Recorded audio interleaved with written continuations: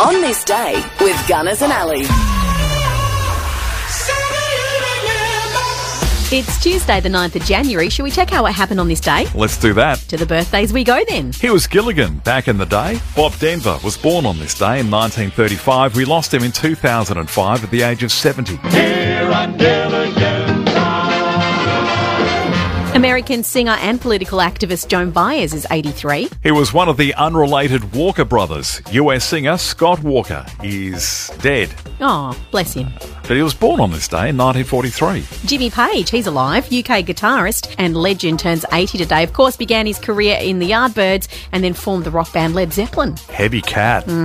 Crystal Gale, the US country singer. Today, she's 73. Adriana Exenides, the Australian TV presenter, was born today in Argentina in 1956, but we lost her in 2010 at the age of 54. Vocalist and guitarist with the Dave Matthews Band. Dave Matthews. Today, he's 57. Lead vocalist and founder of the US band Smash Mouth, Steve Harwell. We just lost him late last year at the age of 56, but he was born today in 1967. One of the vocalists with US group The Backstreet Boys, AJ McLean, is 46. And the Duchess of Cambridge and wife of Prince William, the Duke of Cambridge, Catherine Elizabeth Kate Middleton, is 42. It was on this day, but back in 1933, that Phar Lap went on display at Melbourne's museum. As in his skeleton.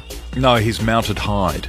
Oh, so he's taxidermed. Yeah, pretty much. Bless. Yeah. In 1951, the United Nations headquarters officially opened in New York City. Bill Haley and the Comets' Rock Around the Clock became the first rock and roll 45 RPM record to be released in Australia, and that happened in 1955. In 1972, Queen Elizabeth, the ocean liner, caught fire and sank in Hong Kong harbour. Apple announced iTunes at the Macworld Expo in San Francisco on this day in 2001. Then in 2007, Apple's CEO Steve Jobs unveiled the first iPhone at the Macworld convention. We lost Bob Shearer on this day in 2022. The Australian golfer and golf course architect died at the age of 72. And it was on this day last year the very controversial book by Prince Harry titled Spare was released. Just a few of the things that happened on this day for Tuesday, the 9th of January.